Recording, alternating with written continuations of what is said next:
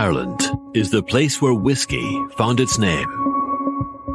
The home of whiskey distilling, the country that has produced whiskey for longer than anywhere else. Irish whiskey is defined by its people and places. The craftsmanship of our distillers and blenders. Our celebrated home on the island of Ireland, on the very edge of Europe, where the continent meets the roar of the Atlantic Ocean. Irish whiskey has a depth and diversity unrivaled among other whiskies, many unique characters, but one shared spirit. There's always a new Irish whiskey brand or expression to savour, on the shelves of your off-license, liquor store, and online. Discover the depth and diversity of Irish whiskey. Good evening, everybody. Very welcome to episode 2 of our new podcast series, Discover Irish Whiskey. And in this evening's episode, we're talking about how new distilleries are really shaking up the market and their approach to Irish whiskey and how they plan to differentiate themselves from the current marketplace. And we'll talk about some of their pains and some of their gains during the journeys. And co-hosting the show with me is John Cashman. So let's bring in John. Hello, how are you? Yeah, nice bit of sunshine, evening sunshine here on a May Day. So happy out.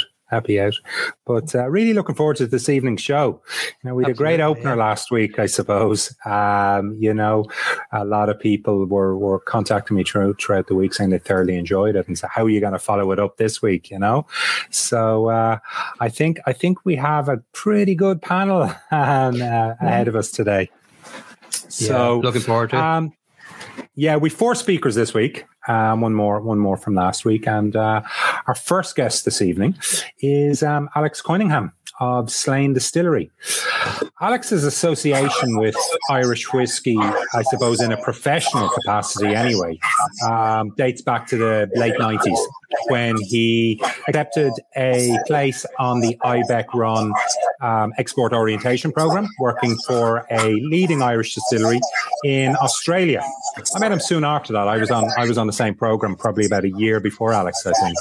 On his return, Alex got involved with some of the family enterprises, and Alex, in partnership with his father Henry, launched Slane Castle whiskey back in 2009. The story following that is well known. Come 2012, Alex and Henry started looking into the possibility of establishing their own distillery on the grounds of their ancestral home of Slane Castle.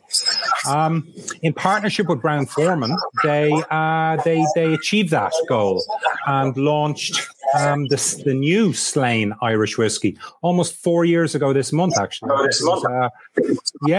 May 2017. So welcome, Alex.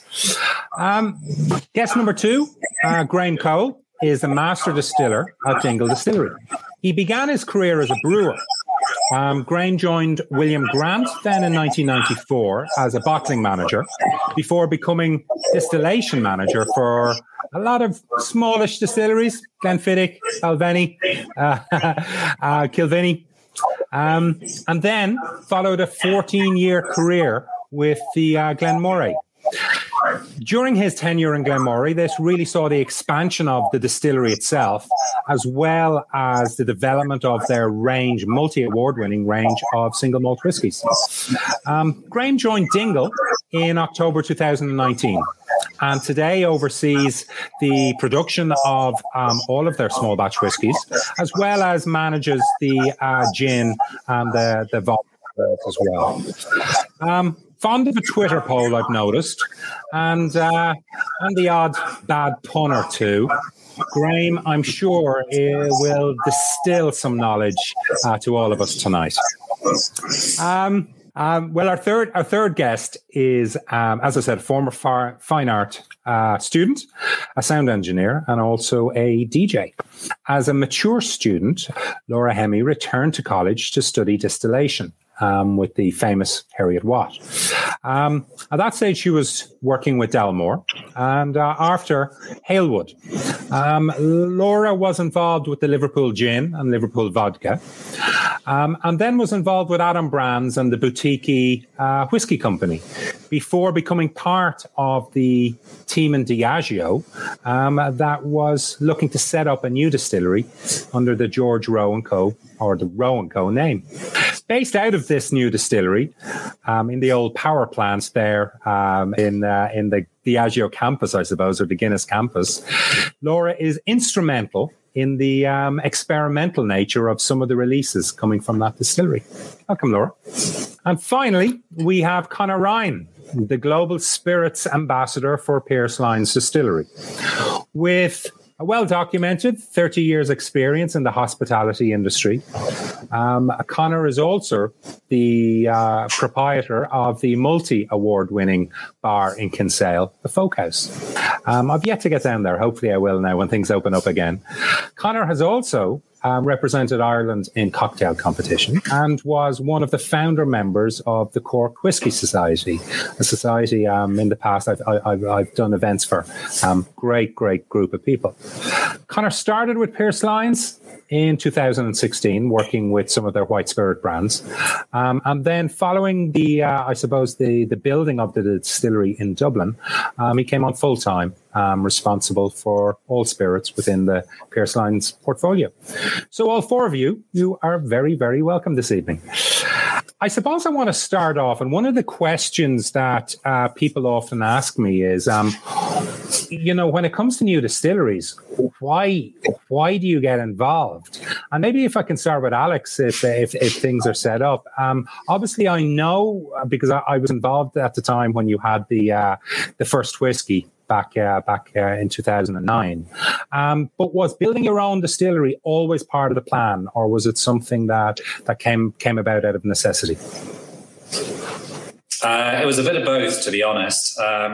So we were sourcing liquid, as you know, from Cooley, and that was a great start. It meant we could get the brand up and running, and ultimately that business was purchased by another entity, and we kind of lost our supply at that point. And I remember we launched Slane Castle Whiskey at the Oasis gig. Now, if you're going to launch a whiskey brand, Oasis is a fun one to launch it at. And it built up a bit of traction until 2012.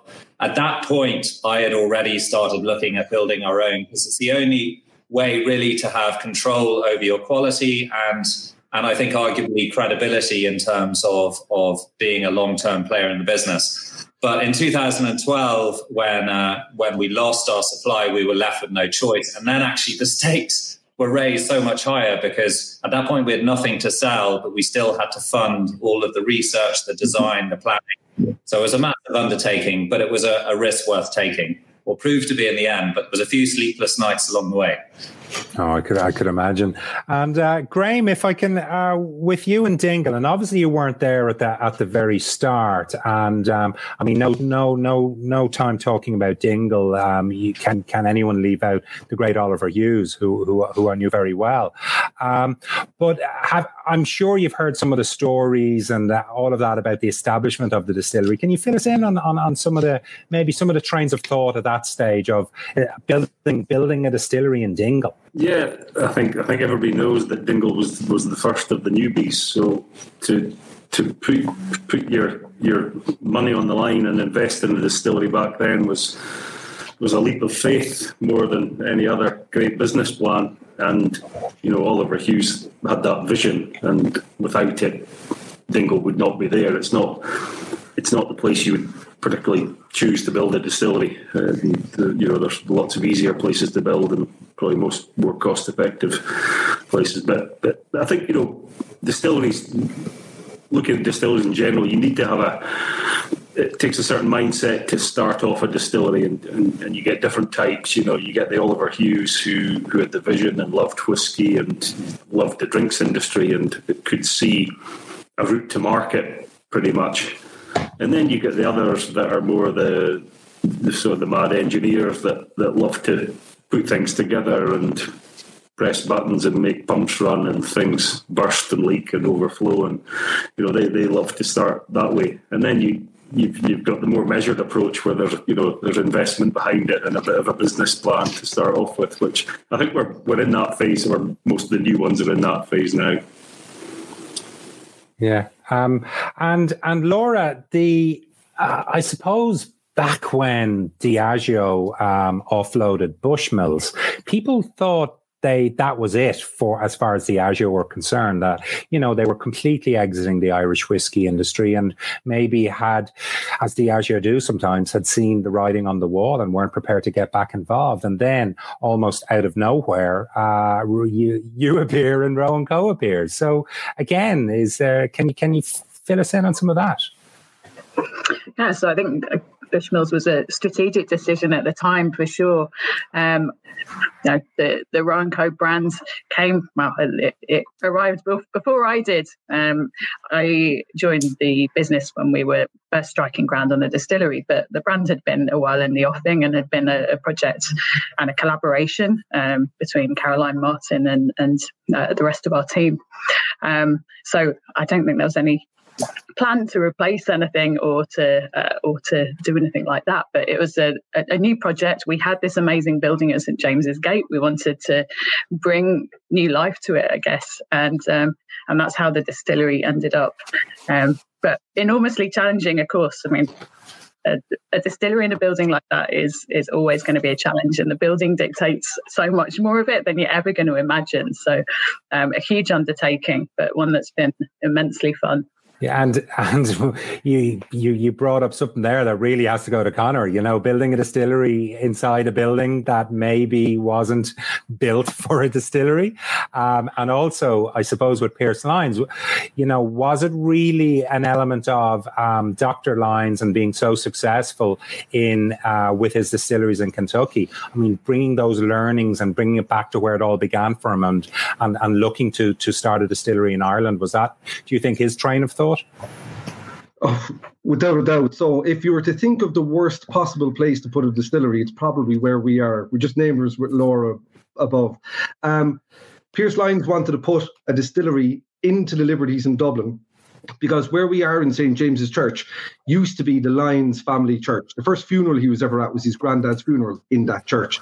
Also from the area, the Dunn side of the family, his mother's side of the family, were all Coopers. They had their own cooperage, 5 generations down in Smithfield. So when he saw the church falling down, dilapidated, grown over, he said, this is where I'm going to put my distillery in Ireland. Now, I suppose what everybody might know is this was Pearse Lyons coming back to distilling in Ireland.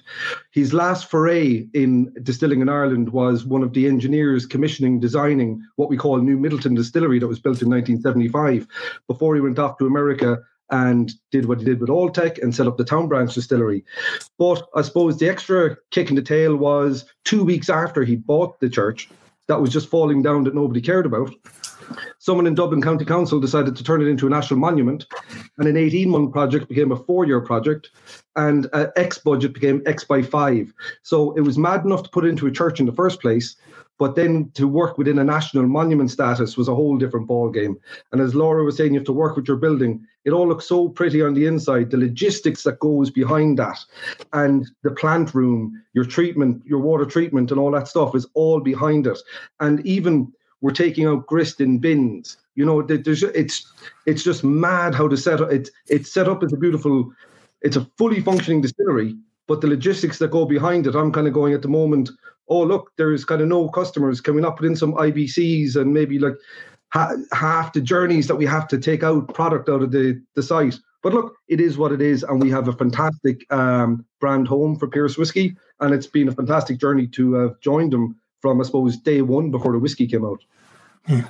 I can't help but thinking, actually, quite poignant and really quite sad, I suppose, on the one side, that, 2 of the distilleries, the founders, late Oliver Hughes and late Dr. Pearse Lyons, didn't get to see the benefits of their hard labor. And, it's tragic in a way, but, they are there as testament to what they started, and we do think of them often, and we're grateful for what they have done. Definitely. Yeah, and I think both of them have a little stroke of madness as well, if you don't mind me saying so. And I think that's what you need in this game to have the vision to make it happen. I actually remember having a comical conversation with Oliver Hughes when we were comparing notes about our two distillery projects in the early days, and both of us were trying to work out who was crazier, because I was trying to put one in an architectural conservation area, draw water supply from a special area of conservation, and we're protected up the hill here in Slane. And you look at what the Pierce Lyons is the same thing. Like, if you want character, I suppose from your distillery, you have to respond to the building in which it's in, and to give these great production facilities a really meaningful home. It'd be much easier to go and build it in a green field and put it in a nice tin box, but it just wouldn't be the same. And I think that's the wonderful thing about what's going on in Ireland, is a lot of these distilleries are bringing defunct buildings back to life, and that's part of the restoration and the renaissance of the category, which I think is wonderful. And I just see there. Interesting point there on the building a distillery on a greenfield site, because I think sometimes it helps actually when you have a building, because the decisions are made easy for you. The constraints are there. The pipe runs are decided. It's actually I think it'd be almost impossible to build the perfect distillery when you have a blank canvas. It's actually easier to have an existing building. At least you can blame that for any mistakes you make when you put the equipment in, and cover up some of your own mistakes, probably. I mean, one of the things that I suppose you do have an advantage of when you are starting from scratch is whiskey tourism, of course, is playing a large role in the development and to some extent the funding of new distilleries.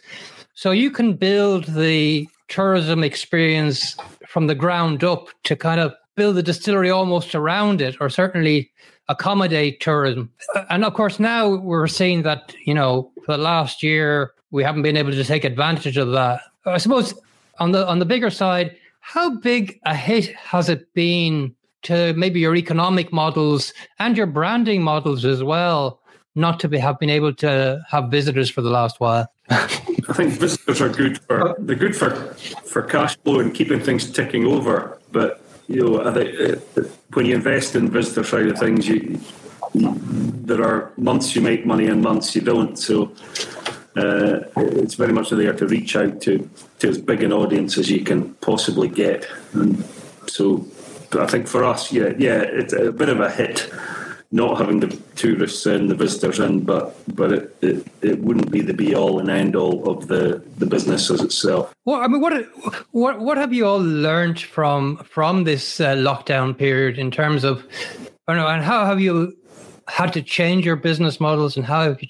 had to change how you operate as a result? Yeah, I think we've had to do a lot more online. I certainly have. So I guess I have a double role, kind of being involved in the founding, but being a global ambassador as well. Normally I'd be, moving around the world, trying to tell the stories about the brand and educate and everything else. And now, just like we're doing this evening, it's moved online. And I think that's probably good for Irish whiskey in some ways, in that many of us are getting to a wider audience, but it is a very different environment. But in terms of impact on the business, obviously, from a visitor centre point of view, it's been a disaster. Although some people are looking at the virtual tour, and I think that's emerging as a new way to see distilleries. And many of the players are getting on that bandwagon, I guess. And then the impact on sales, if you're a smaller brand or a younger brand early in its life cycle, the on-trade is shut down, and you're then faced with the off-premise where you're competing against very big brands with bigger budgets, and it's tougher as a smaller brand to get cut through. And I think that's probably been harder for some of the emerging brands coming out. But Irish whiskey's growth, is coming back now. From our own perspective, we're definitely back into growth now. And I think the interest in Irish whiskey is growing all the time. And the fact that we've all had to move online will hopefully prove to be a worthwhile investment for us collectively. Yeah. And like that with Alex, I used to have to travel a lot. You go out, you'd have shows set up in different countries, you do demonstrations and talks, and you miss that reach. But I think we really missed the reach of people coming into our visitor centres, creating micro ambassadors for yourself as they go back out the door. Once people get to come in and to any of the distilleries, because I've been to all of them, once you go in and you get to smell, hear, taste, and get imparted by the passion of the tour guides and see your surroundings, I think then people are kind of sold, and then they go off and tell, hopefully, that positive experience to other people. So you're missing out on that multiplier effect where people can go out onto the market and help to spread the word of not just your own story, but just of the story of Irish whiskey. Because most people don't come to Ireland to visit one distillery. If they're an external tourist, they'll try and travel from north to south, east to west as much as possible, get from Dingle all the way up to Bushmills if they can, and everywhere in between. So I think Irish whiskey is missing that as a whole. And obviously each individual site that would have relied on tourism and the extra bottle sales that comes along with it is a big part that's missed, but it has pushed us online, online shops, online talks. And it is mad, I suppose. I suppose everybody here would end up having to, it's mad. Some days you could be talking to someone in Argentina in the morning and China in the evening, and that would have been 2 weeks planning before, and you managed to knock it on the head in one day. Yeah, I think from an operational perspective, certainly, like my role the last few years has been very much based in the distillery. So lockdown, I guess, and all of the online events have allowed me to meet a lot more people than I ordinarily would, actually, which would be a slightly different perspective. But look, we built a distillery to be able to welcome guests, and nothing replaces being able to meet people and share a dram with them and to be able to show them what we do face to face. I think what all four of you do and your distilleries do, is there a sort of pressure to be different because you're new entrants into the thing? Do you feel as if you have to do something different, or is the heritage of Irish whiskey what's keeping it all together? Is it if you can, really, do you feel pressure to do something differently than the established brands, I suppose? I would say that there is a certain, from our own perspective, I'd say that the key is not to be different for different's sake, not just doing it to be different. You have to do it because you believe in being different for that reason. I think all of the distilleries are carving out their own identity, which is great news for the category because it means we're going to get more diversity. But as you said, the thing that holds us together is the respect for the Irish whiskey making traditions. That's what binds us together. But we're lucky because there's still plenty of scope for innovation and difference, whilst, as it were, kind of sticking to the rules as well and holding up quality above all else. I mean, at Slane, like one of the reasons I got into the game with Dad is because I grow barley. Like, we're lucky enough to be on 1,500 acres here, and we've been price takers selling into the animal feed market for years. And we had an opportunity and a lot more fun by turning that barley into whiskey, adding the value, keeping it in the local economy, and turning it into something that we love and enjoy. But because of that connection to the barley, that determined the design of our distillery. So we invested in pot stills and columns. So we're making grain whiskey, but we're only using a barley-based mash bill in the columns.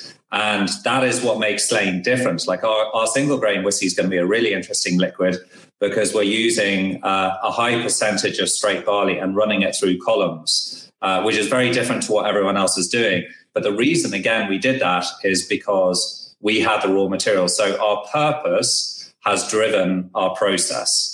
And I think that's what distilleries are increasingly finding. What is their purpose? What do they stand for? And how does that influence how they want to make the whiskies that they lay down and release? And I think there's brilliant innovation coming on. I mean, if you look at Eckland & Vale, they're also doing stuff in barley. There's lots of innovation, and everyone on this call has their own purpose and is trying to make whiskies with their own identity. And that's great for the category. Yeah, I'd agree with that. I mean, one of the core tenets of our brand is reinvention of tradition.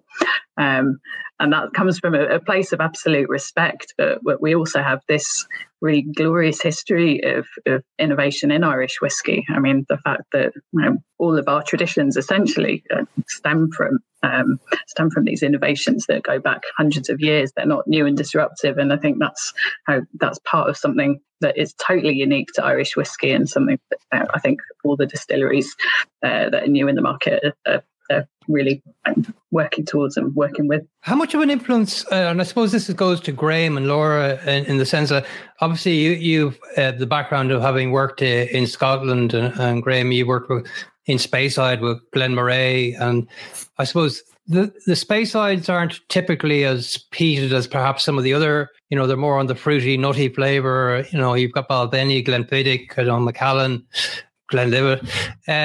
What have you brought from that region, I suppose? And similarly, Laura, what have you brought from that region here, and what fits in nicely with what you're doing? I think for I'm me, actually not sure I've brought anything from in terms of from Scotch whisky, because I'd seen my influences as being much more from I guess globally in terms of my whiskey influences. And actually in my last 2 roles, I worked a lot with gin, so other spirits too. I think as distillers, we learn from each other no matter what we make.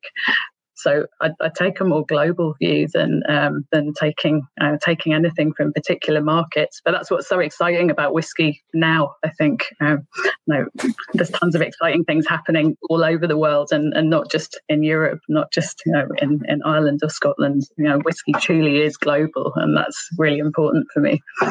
Yeah. What about you, Graham?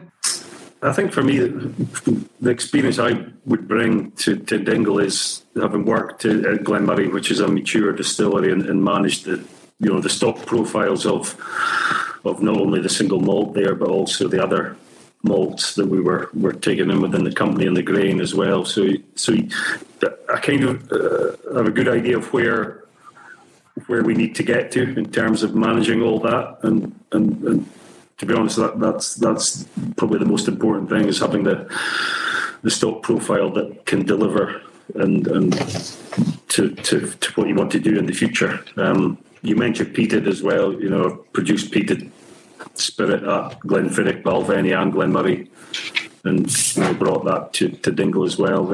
I think the boundaries have gone on all that to the side of things. I think there are lots of different reasons to make peated spirit. Conor, what about yourself in terms of, where did you want to fit your product range in?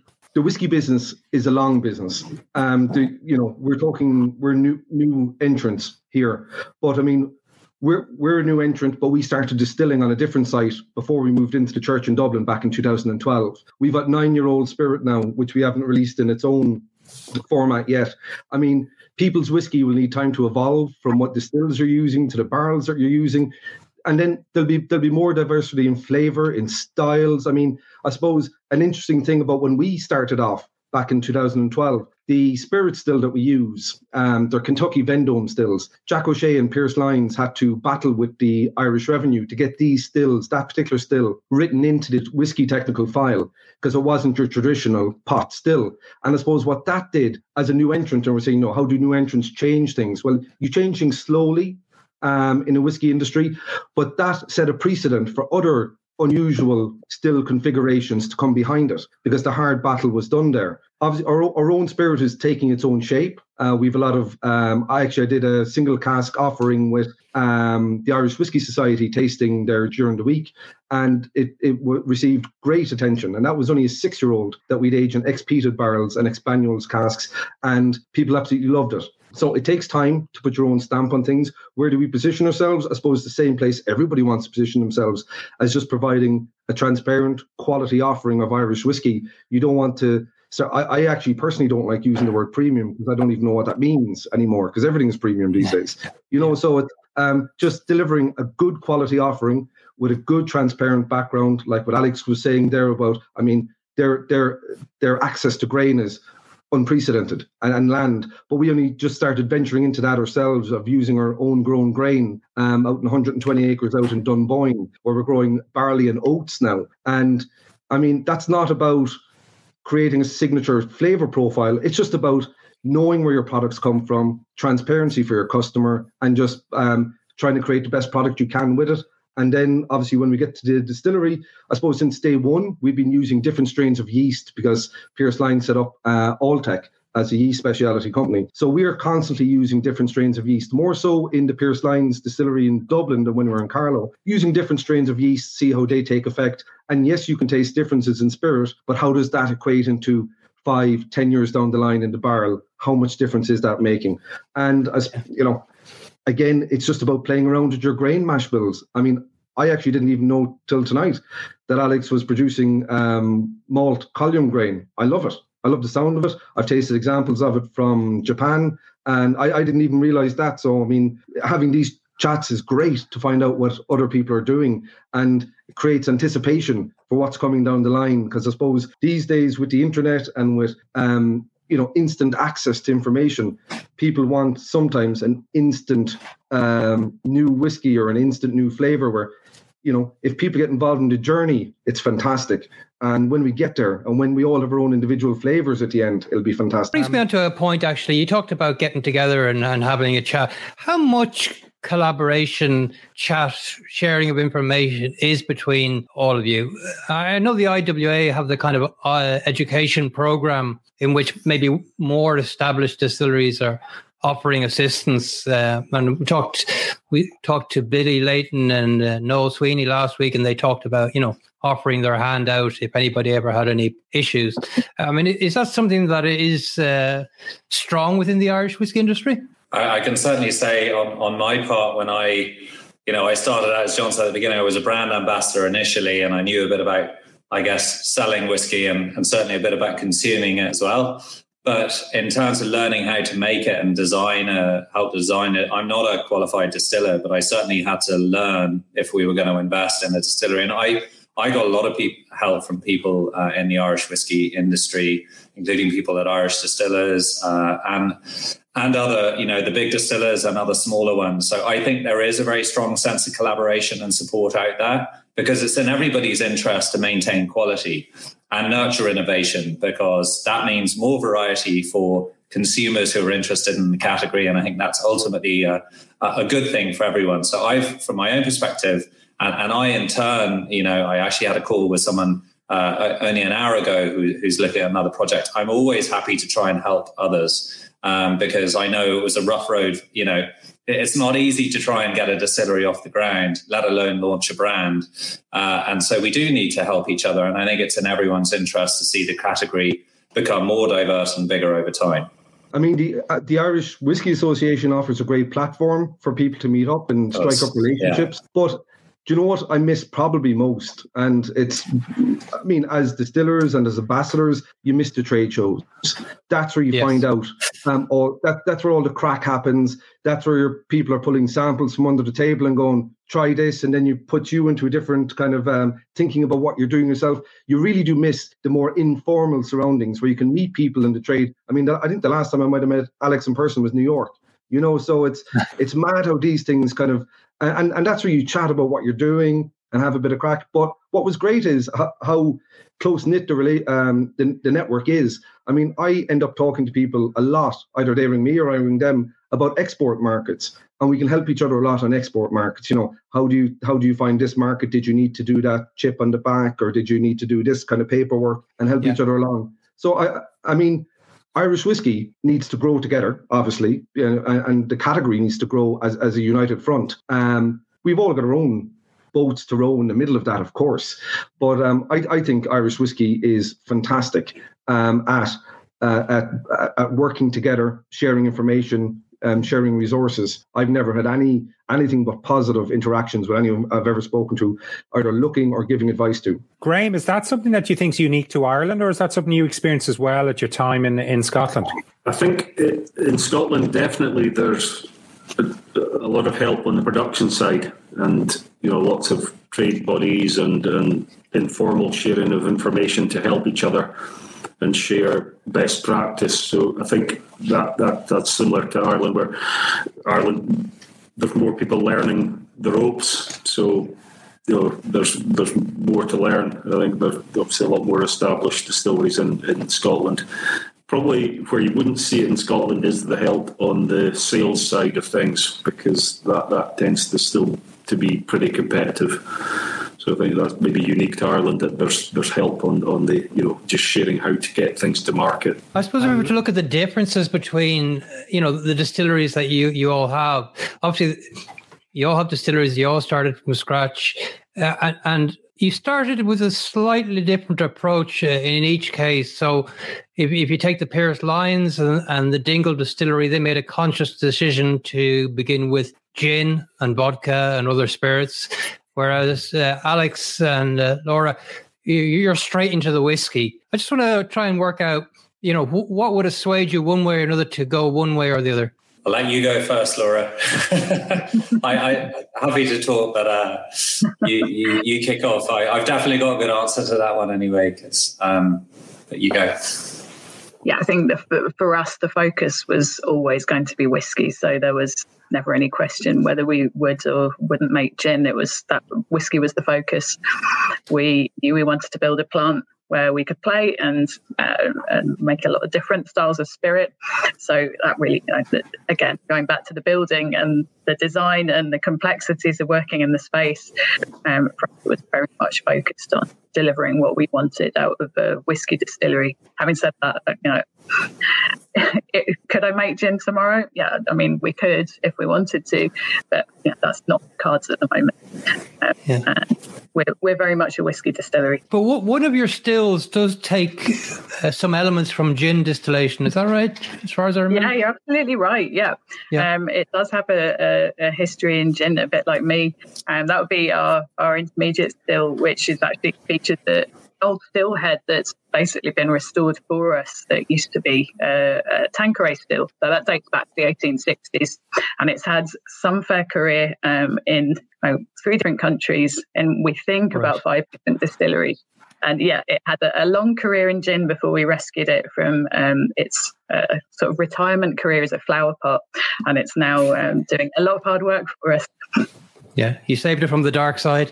Brilliant. Brought it over to whiskey, which is great. But I mean, this, Alex, you were going to explain there what your decision was behind going straight to whiskey. I think we were lucky, to be honest. I think the supply line has opened up more now, but back in 2015 when we kind of partnered with Brown-Forman, I mean, the reason I actually looked very heavily at gin, and we even had a whole plant designed and gone a bit of the way down the branding route and everything as well. But we stuck with whiskey mainly because in order to get us started, we were able to procure liquid from other distilleries, and in much the same way that I did when I started Slane Castle Whiskey for Dad. And that, not everyone was able to get hold of liquid in order to get themselves started. And we were able to get hold of liquid in 2015, but we then spent a further 2 years putting it into wood of our own choosing to try and put our own stamp on it. And then over time, of course, we'll be able to phase in our own distillate made at Slane. And we've always been very honest that we source liquid elsewhere to get us started. And so that was the main reason why we stuck to whiskey, because if you start a brand, whether it's a gin brand or a whiskey brand or a rum brand, it takes a huge amount of investment to get a brand up and running. And so I remember someone in the industry describing, when you're starting a brand, you're filling 2 sinks full of water and then you take the plugs out. And that's what happens for the first while, because you're just pouring resources down to build a brand. Whereas if you just focus on whiskey, you've only got 1 sink to fill. But the only way you could do that is if you had the liquid to get you started. And we were lucky enough to be able to procure some really good whiskey from other distilleries, spend 2 years putting our own stamp on it with maturation in barrels of our choosing, and then launch. And that's why we didn't do gin in the end. Yeah. I suppose you and Laura might have had the advantage of obviously having very large companies behind you as well, supporting you. And maybe for a smaller, like New Starts distillery, it might be almost a necessity to get into gin and vodka. And I know gin and vodka have been hugely successful for both Pearse Lyons and for Dingle. And how much did it help financially, and how much did it help the brand having those behind you? Graham or Connor? I think for Dingle, Yeah, for Dingle, it definitely helped, and Dingle started with gin and vodka, well, certainly with the gin before the gin boom, but the gin was chosen really because with our connection with Porterhouse and the bars and restaurants that we had, we could at least see a route to sale. So if nothing else, we could sell within our own properties and our own outlets.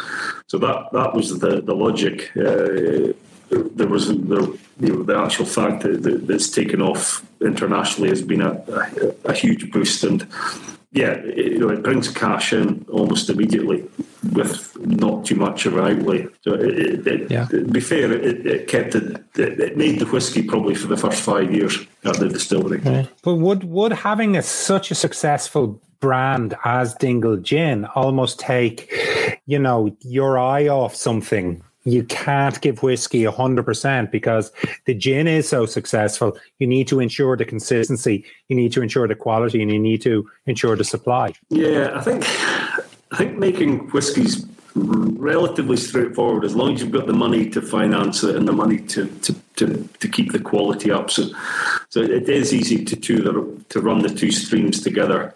And it definitely got Dingle a foothold in the spirits market and got a name for distillation. So I think the two run hand in hand. You can learn an awful lot about your marketing and your sales from the gin side. So you can almost make your mistakes on the gin before you launch the whiskey. What about you, Conor? Obviously you've got your successful range there. I mean, it's like having, I suppose, it's going out into the forest with a Swiss Army knife rather than just a hunting knife. Having multiple items in your arsenal to get listed with. I mean, we found talking to exporters, they might ring us about our Halfpenny Rhubarb gin, and then you end up telling them about your whiskey story, and all of a sudden whiskey becomes their focus. Or people that are only interested in our whiskey, and then all of a sudden that they love the story of the gins. So I suppose, as John was saying, does it distract one from the other? I suppose that's an ideal first world problem. If you're worrying about dividing your attention between two successful brands, you can build that up. I mean, you can put more attention on each and divide and segment people to work on those specifically. But we find we had our Halfpenny gin, and it was actually from the on-trade kind of requesting a sibling to the gin. That's how we came up with our Halfpenny whiskey as our kind of blended no-age statement version of whiskies from Pierce Lyons. So the gin is brilliant, and the gin has been brilliant for us, our Halfpenny or our meal gins. And I don't think it actually detracts from the whiskey when we're actually selling to retailers, because people, I suppose, when you're talking to people from a sales point of view, be it retail, be it export, they love grouping together products. If you've the fact that, we might have two different gins, two different whiskies, and they can put them on mixed loads, it actually is a benefit to us rather than a hindrance, because and I see Graham nodding because he actually knows he probably sees it every day where people love mixing loads, and it actually makes sense when you are dealing with large retailers, when you are dealing with export markets. They love groupage, they love to be able to put the products together. Thank the Lord for lazy buyers. Yep. On the idea of lazy buyers, I mean, all four of you at one stage were in a situation whereby you had a brand, nobody knew anything about it, and you're trying to get it into market. What were the major challenges that you encountered, and maybe how were they overcome? Small bites. It's just getting in there and just try and build it organically. I mean, unless you're going to put humongous money behind something, you can only do it organically by just delivering good products, getting good people on board with you, getting good distributors, just little bits. And I suppose, we're on about ourselves here as smaller distilleries. Irish whiskey as a whole, when you go traveling and when you go to international markets, Irish whiskey is the little player. There's so many people that don't even understand the category yet, and what we have to do as an industry and small distilleries, big distilleries, is educate people around the world about why Irish whiskey is unique, why it's different, why it has different offerings, why it's got different usabilities, be it mixed drinks, be it food pairings, whatever we need to do. But I suppose it's about raising the awareness of Irish whiskey first, and then our own brands within that. And all of us together are making that happen, I think. Yeah, I think liquid to lips is so important. And Connor, you were talking about the importance of trade shows, like to have that interface with consumers where you can not only educate them, but you know, on the story of Irish whiskey and our different identities, but getting the chance for people to taste it is so important, certainly for us as a brand. So committing resources to giving people the opportunity to sample liquid is really important. And the trade shows, you know, the Whiskey Lives of the world and all of those are a great way as a smaller brand to get interface with people. And they're fun because and that's when people can hop between different brands and broaden their understanding and have fun at the same time. So, you know, I think that's the fact that we haven't been able to do those shows, you know, for the last period due to the pandemic has definitely been a shortfall. And obviously you can't do tasting safely either, or that's been very difficult. So that has been a challenge. So I would say liquid to lips for me is probably one of the most important ways to grow a brand. Yeah, I definitely agree with all of that. And I think and we do have the support of a big business behind us. But actually, all of those challenges are all the same for us. Getting people to try the brand, to experiment with it, all of those things require like face-to-face contact and building relationships with integrity and maintaining quality. Those are the most important things. You need a few good stories as well. And we all have those. Okay. All of us today have good stories. And I think there's such a rich tapestry of stories threaded right through to the well-established players, but all of the newcomers have great stories. And you know, whiskey is about good conversation and good liquid coming together. And I think that's where Irish whiskey is in a really strong position. Yeah, we have an interesting question in here from James Open Sleeve League. If you don't have 100 years of distilling history, how do you build the credentials for gin, finishing, blending? Any thoughts on those? I mean, you're all started, maybe perhaps with the exception of Rowan Cole, you know, there is no historical precedent for you guys. How do you build up your credibility? How do you build a brand when you're new? It's a difficult one because what you see in Ireland at the moment is as a very new distillery, you get you're welcomed with open arms, and in the first few years, and then you put out your first release, which will be pretty pricey probably. And you're allowed one pricey release, and then you go into your second release, and if that's equally pricey, then you start to get a bit of bad press. So it's how you ride that storm. There's always going to be peaks and troughs in your popularity in the first few years. You cannot please everybody. You've got the cask strength crusade who want, you know, as strong as possible. You've got others that want value for money. You've got others that want a release every month. You just cannot keep up with that demand. But as a group, we can, because we can all fill the void and we can all put our releases out at different times and hopefully keep the interest out there. But it's a bit of a rocky ride. And Dingle's been there. Dingle's been, you know, it was the darling at the beginning, and then it became probably too collectible, and you know, people turned against you then, and now we're probably hopefully back in favour again. But you know, every distillery will go through that until you're established. But along the way, you've just got to try and keep the consumer with you and keep a base of you know, a fan base. It's not the best words to use, but you need to keep genuine followers with you along the journey. I mean, you all started off with a different number of SKUs. So, I mean, Alex, in Slane, you started off with your Slane whiskey, your single product, and also Laura, you started off with the single release. And Connor, I think you started off with 4. Graham, I've lost count.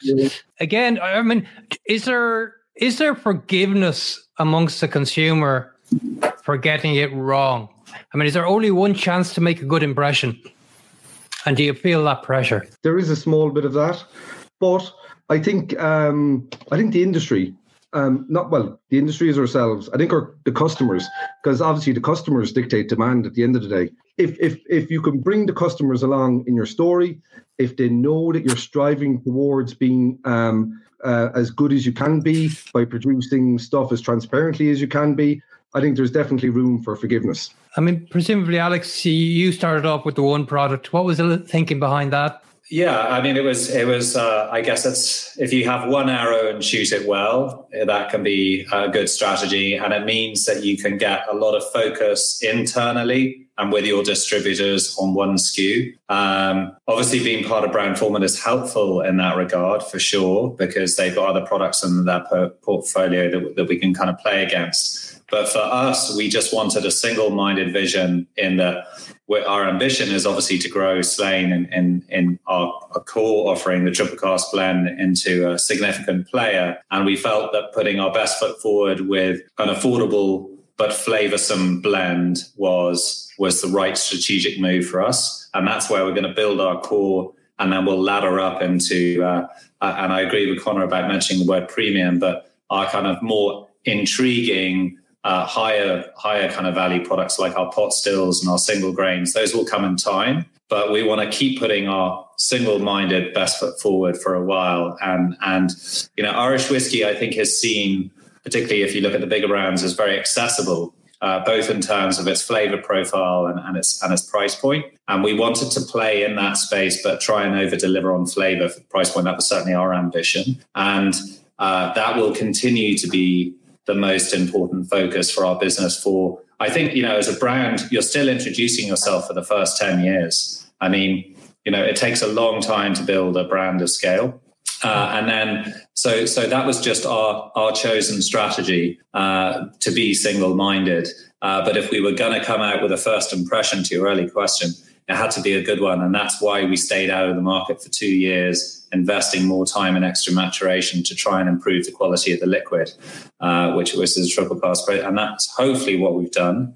And more whiskies will come from Slane. But as we all know, if there's one thing you need in this game, it's patience. That's for sure. Were the brands that you all have, were they produced with a particular consumer in mind, or was it more the strategy and the style of whiskey that you wanted to produce? I suppose because we came out with, well, obviously Laura will have a big story on that side of things, a big focus on that. With ourselves, we know that it's not one key fits all locks. We came out with a multiple of whiskies to try and, cater for multiple palates, multiple uses. Between our Pierce 5, 7, and 12, the kind of core, the 5 and 7 are fantastic at both sipping, but mixing in cocktails, food pairings. They actually did come out with different usages in mind and different customers in mind. And because maybe it was down to just knowing, I suppose, and wanting to cast the net wide and try and get as much people involved in the brand story, pick the bottle up, taste it, ask the question, and find out more about who we are and where we're going. That, I suppose, coming from the wide net approach that we had, I think Laura was going to jump in just before me there. I think, that's it. We designed our whiskey with bartenders. So when Caroline was working to her initial brief, she worked with a group of Irish bartenders, and the liquid was developed with them in mind, because we deliberately wanted to make something that worked really well in a mixed drink, but was a sippable, delicious whiskey, neat or on the rocks too. So we did have specific consumers in mind. I guess we didn't have serves in mind, and that we wanted people to experiment as much as they could with the whiskey, which is why it's been designed the way it has. But as we've evolved, we're starting to be able to offer different flavour experiences, I guess, in some of our other releases. So the Cask Strength series, which we released in 2019 and 2020, it's something different. It's that's Irish whiskey in its purest, most unadulterated form. That's a completely different flavour experience. And again, with the new releases that we're selling at the distillery now, those are again pushing the boundaries with some of the other collaborations that we've worked on with the Open Gate Brewery. So I guess we're doing something similar to what Connor's describing, and that we want to be able to offer different experiences to different people, but with the blend being our core. What about you, Graham? Yeah, sorry, I've just been trying to fiddle with the mic to see if I can get it any better, but I don't know if it's still crackling. It's a little bit better, but not much. Yeah. Don't know. Apologies. I mean, I suppose, Graham, for you on that topic, I mean, look, for when it comes to Dingle whiskey, is there a core, or are you constantly experimenting, pot still, single pot still, and some of the stuff that you have coming down the line? No, we're definitely heading towards a core expression. It's much easier to reach out to wider markets when you've got something that you can offer consistently.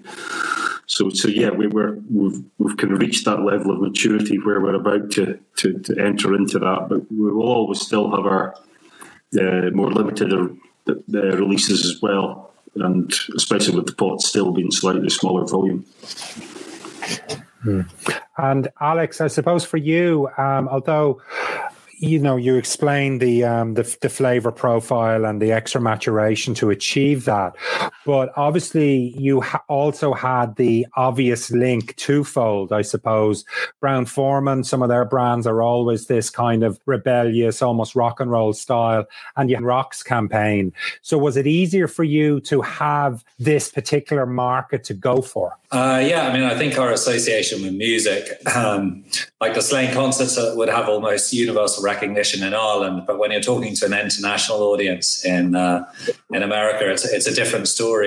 Although if you go into an Irish bar, there's invariably someone Irish behind the bar, and they'll know Slane, and that's helpful. Yeah. So I think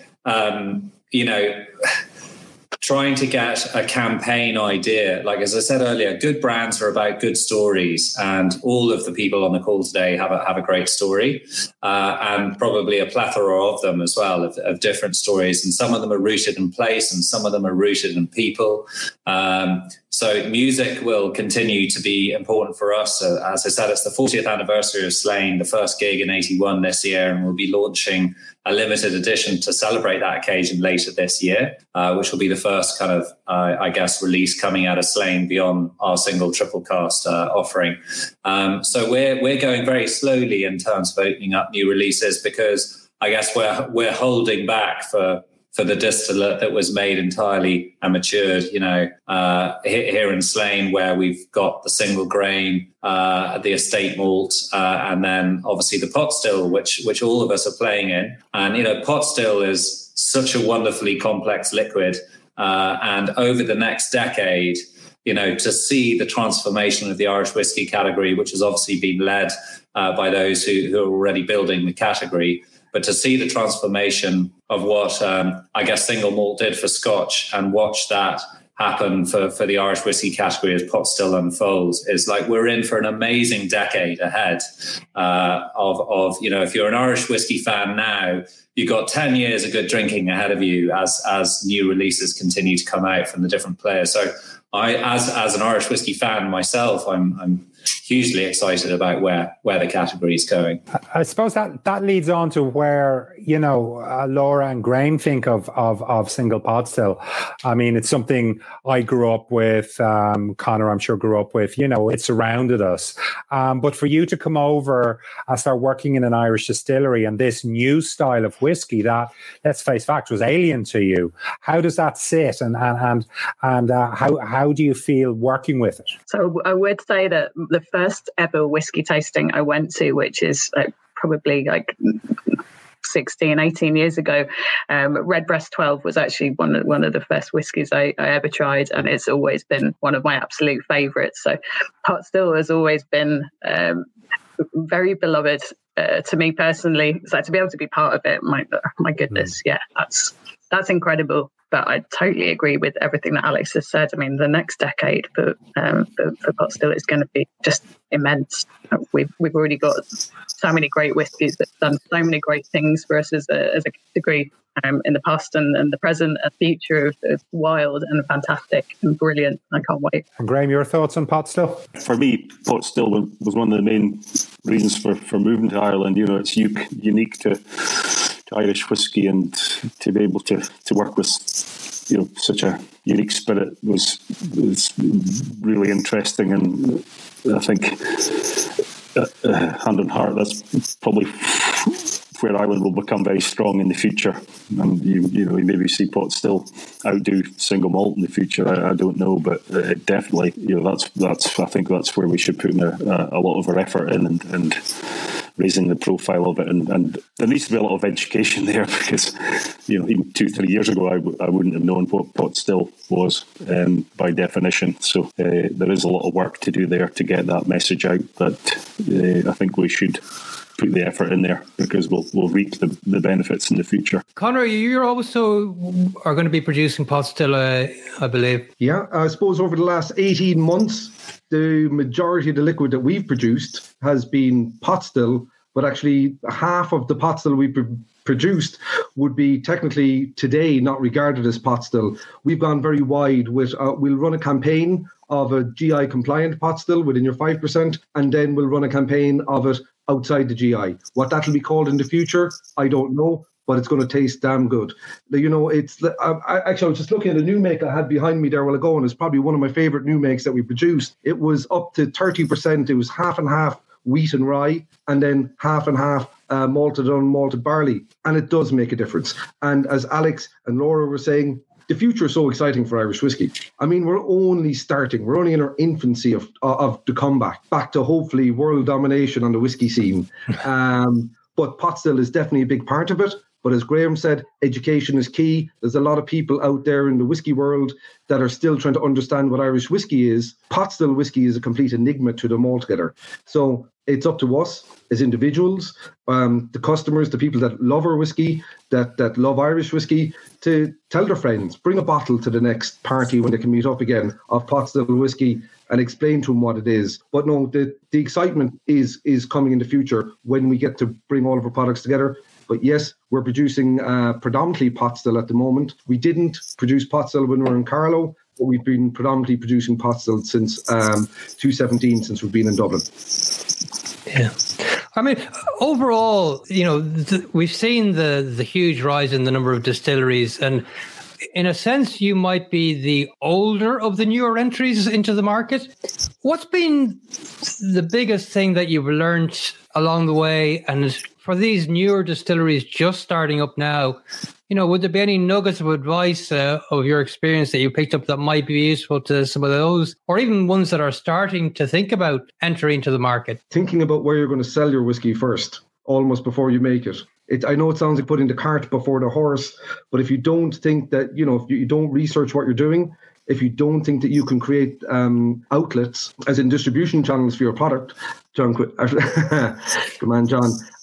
But finding a route to market as quick as possible, because that's key. Obviously, you have to lay down spirit, or you might have to have source spirit for a time, and you create your flavour profile through that. But I suppose it's thinking ahead of when your whiskey is mature and finding a way for you to sell it. That's the key at the end of the day. Yeah, I completely agree with you, Conor. I mean, route to market. I remember John Teeling actually saying, who's obviously a complete, you know, he won't like the word veteran, but you know, route to market is ultimately, if you can't sell the stuff, you're going to end up with problems down back the chain. So you need to think about what's your proposition, who you're selling to, and how you're going to get it. Who's going to be your route to market? That's if you crack that, you know, then the rest to a certain extent can follow. You can hire a great team to make whiskey. You can find an extraordinary site to build a distillery. You can get great raw materials. But unless you know how to sell the brand and you have a good brand proposition, it's hard to make the rest of it work. Yeah, and does the brand come before the whiskey, or the whiskey come before the brand in terms of sequence? Well, for us, it was certainly the brand. I mean, that's how we were able to I guess, attract a partnership with someone like Brown-Forman because, we had a good backstory.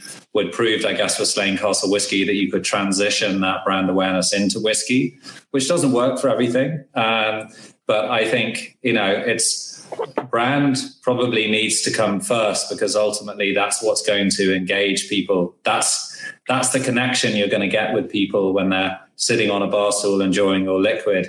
You've got to deliver on the liquid, but unless you have a good story and a brand to follow it to take the lead, I think it's difficult to make the rest of it work. So for me, it would definitely be brand first to get you started and follow from there. Yeah, and I'd agree as a maker as well. Like the brand leads and guides, and then we make liquid that has to live up to that and live up to the premise of the brand. But the brand has to be there in order for us to do it. But I think that's a great way of putting it. It comes back to that whole thing of purpose, doesn't it? It's like, what do we stand for as a brand, and how do we deliver the liquid to meet that? I think that's a really good way to put it. Laura. Conor, I mean, you didn't really have a brand, I suppose, before. You didn't have a history. Maybe that's not entirely true. You did have the Alltech and you did have a Dr. Piers Lyons American brands as well. But did you find you had to carve out a niche brand for yourselves and then develop the whiskey, or did you start with the liquid first? We started with the liquid first, just because it's just the way Dr. Lyons wanted to work. He said, I want to start producing Irish whiskey, don't get it right, get it going, was kind of a saying that he used to say an awful lot before. So within a couple of months of the inception of him coming back to Irish whiskey, the stills were placed in Carlow. We were producing whiskey. Even obviously, we knew that it was going to be Piers Lyons Distillery in Dublin, but finalising even the brand name, and I suppose the identity of the whiskey is created by obviously our founder and now Mark Lyons, his son, is created by them, their legacy in whiskey and in the Dublin industry. But I suppose because of our previous life experience in whiskey, that was huge from a creation of liquid point of view, from a creation of brand point of view, and then ultimately to sales and route to market. Because us having the Town Branch Distillery in Lexington Brewing in Kentucky, and then obviously putting in the Piers Lyons Distillery in Dublin, there's a great synergy between the two distilleries, because we only use our bourbon barrels and our rye barrels from our sister distillery in Kentucky. And when we get to go out and tell that story and explain that to people, it starts making more sense on a bigger scale, and it starts making the story more understandable of how we ended up kind of coming together as Piers Whiskey. It's a very fine line you balance between the brand and the whiskey, but ultimately you create a good brand, and as Laura said, you need a whiskey to follow, and hopefully you get both right in tandem. Graham? Yeah, I think with, again, Dingle being leading the way of the new distilleries, with nothing to compare against. So I think you have to have a vision, but beneath that vision, you still need to have the nuts and bolts to deliver it. But you also need to be flexible. You need to have the stock profile that can adapt, and you can't have all your eggs in one basket or all your eggs in too many baskets. The whiskey market's evolving. The Irish whiskey market's evolving year on year. So I don't think hand on heart anybody can say what it's going to be like in 5 years' time. So you need to keep your options open, and just make sure you have that spirit in the warehouse that can adapt to market conditions. Nobody knew what was going to happen in the last 18 months. Whiskey's pretty resilient. It does have no shelf life, so we're lucky that way. But things have changed, and we've seen. We would have ideally accessed more international markets last year. That would have been our plan. We had the stock and the profile to do it, but that obviously didn't happen. But now, as we see the COVID curtain is kind of lifting from east to west, we're seeing lots of markets now opening up further afield, and that's where the growth is at the moment. So whiskey's unpredictable. You just have to have the whiskey in the warehouse that can adapt to different conditions. I suppose finally, from my side anyway, in terms of none of you, and I'm not going to call it baggage, you don't have that historic legacy, you don't have that previous series of releases that you need to measure up to, or either be constrained with or being pushed by. It depends how you look at it. I mean, is that liberating that you're able to start with a clean sheet in some sense, or do you find it's actually a hindrance into becoming established? It's fabulous. That's why Irish whiskey is going to be so exciting. I mean, we all know the whiskey takes a long time. This year, I mean, only by the latter half of this year, I mean, we've been ourselves quite enough on we have our core expressions. We brought out the odd special. We're planning on bringing out 3, now that our whiskey is game fit, so to speak. We're bringing out 3 different special editions before the end of the year. We're going to see so much more of that from every distillery. And it's so exciting to be a customer of Irish whiskey and to be able to pick up all these expressions from different people to gauge the maturation, to gauge the experience, the whole Irish whiskey experience together. I think it's very exciting, and I think there's going to be so many new offerings coming on the market. It's just going to be fantastic for the category to push its message forward. And I suppose as smaller players, I suppose we're more agile. We don't always have to listen to the marketing department in this company or that company. You have an idea, you grab the ball, you run with it, you bring it out, and hopefully it's an exciting expression of your own whiskey, an exciting expression of Irish whiskey in general. But is there a fear of oversaturation with that in mind, where you will have all these players coming to market with their different styles? And I mean, a few years ago, we were all talking about craft beers, and then all of a sudden, it almost seems like it's oversaturated. Is that a worry? I think that goes back to having your core purpose as a brand and being true to it. And if you're true to it and it makes sense, then it will have integrity. I'm not so worried about that. I think that as concept, it's just going to be super exciting, and it's very liberating as a distiller and a maker to be part of it. Yeah, I'd say it is liberating being able to start from scratch. Oh, sorry, Graham. No, I was just saying, I think it's very liberating to be able to start from scratch. But we've been talking about pot still, and let's remember it was basically down to pretty much one distillery, and thankfully, the benchmark. Laura, you mentioned Redbreast 12 earlier on. Like the benchmark for pot still is high because it was put out at a high bar, and I think it's great now because the drive for everyone's ambition is to try and put their own stamp and meet or exceed those expectations. And I think because the bar is high in those more niche Irish whiskey categories like single grain and pot still, I think everyone is going to stretch themselves to produce great whiskey. And if you look at the quality of the new make that's coming out of the people on this call, but the other Irish distilleries, again, getting back to what's going to happen over the next decade, it's going to be fantastic. But having the freedom to be new is definitely liberating. But to Laura's point, you need to have purpose to guide. Otherwise, you end up becoming a scattergun and all things to all people, which I don't think works. Graham? Yeah, I think there is a concern there. We've gone from 4 distilleries to pretty much almost 40 distilleries in a very short space of time. And my only worry would be that most of the new distilleries are quite small players, and we need a few bigger players in there to help open up the Irish whiskey markets across the world, and then the smaller distillers can ride on the back of that as well. So I think that I think there are difficult times ahead as everybody establishes themselves. As I said earlier, each distillery goes through a bit of pain in the early years, or the kind of not even the teenage years, as the sort of 4 to 7 year old mark is probably the trickiest time to get through. So we all need to help each other. But if the Irish whiskey market can grow and market share can grow, then we can all benefit from that. Okay. I think we're nearly coming to the end of our time here tonight, Sergius. I think my take from this has been, that certainly new distilleries are doing what we put down in the title, really shaking things up for the industry. And I think everyone is learning from those. And for me personally, someone who's worked with larger distilleries and smaller distilleries, there's learnings both ways happening now. And we certainly got that last week when we were talking to to Billy Layton, and he said, yeah, he was certainly looking at a lot of the newer entrants and seeing what they were doing, and that while not majorly influencing what he does, he's keeping an eye on it because there's something there and there's something good to be garnered from it. So personally, I think the future is very bright. From the conversation tonight, I'm certainly looking forward to some of the releases that you guys are coming out with. Alex, stick my name down for one of those anniversary bottlings anyway.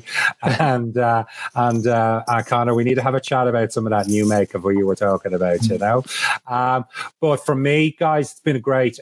Thank you. Thank you so much for agreeing to come on this call, and I hope you've enjoyed it as well. And I think all this has been, we learned from each other through these calls. Yeah, I mean, thank you all very much for contributing to the marketplace, obviously as well, the landscape, and giving us your insight into the challenges and the opportunities for entering the market. I certainly think it's going to be a really exciting time. And you're right, you've mentioned timescales of come back in 10 years almost. And I might go into some sort of cryogenic chamber for 10 years and come back and be pleasantly surprised. It would be fantastic. But thank you all for being our fantastic guests. And look, we look forward to seeing what you're going to bring out in the near future. And hopefully we'll be meeting in person and being able to come and visit your distillery. So please, people, when things open up, do come and visit these fantastic distilleries. It's really an opportunity to meet the brands and some very special locations as well. So thank you for being our guests, and thank you to our audience as well. We'll sign off with you guys now, and we'll stay on with John just to introduce what we're going to talk about next week. So again, thank you very much. Thank you for your time. Sláinte. Good morning. Sláinte, all the best. Thanks a million. Thank you so much. Thank you all very much. I think that was a fascinating insight into what it takes to be a new distillery, although new, but maybe not shiny new, but I mean they're starting to, I suppose, get to the stage of reaching maturity. So thank you very much to our audience for joining us. So we've got an interesting show lined up next week. Yeah, it's all about casks, I think, isn't it? Yeah, well, it's something that I think Ireland has become very synonymous with as well. So next week we've got a world leader in cask finishing as our topic, and we're delighted to be joined by 4 representatives there that really know what different cask finishes are all about. So we're joined by Alex Chasko from Teeling, Paul Corbett from Clonakilty Distillery, Seamus Lowry from Bushmills, and Sabine Sheehan from the Lambay Irish Whiskey Company. And that promises to be a really exciting chat as well, John. Is that something that whets the appetite there?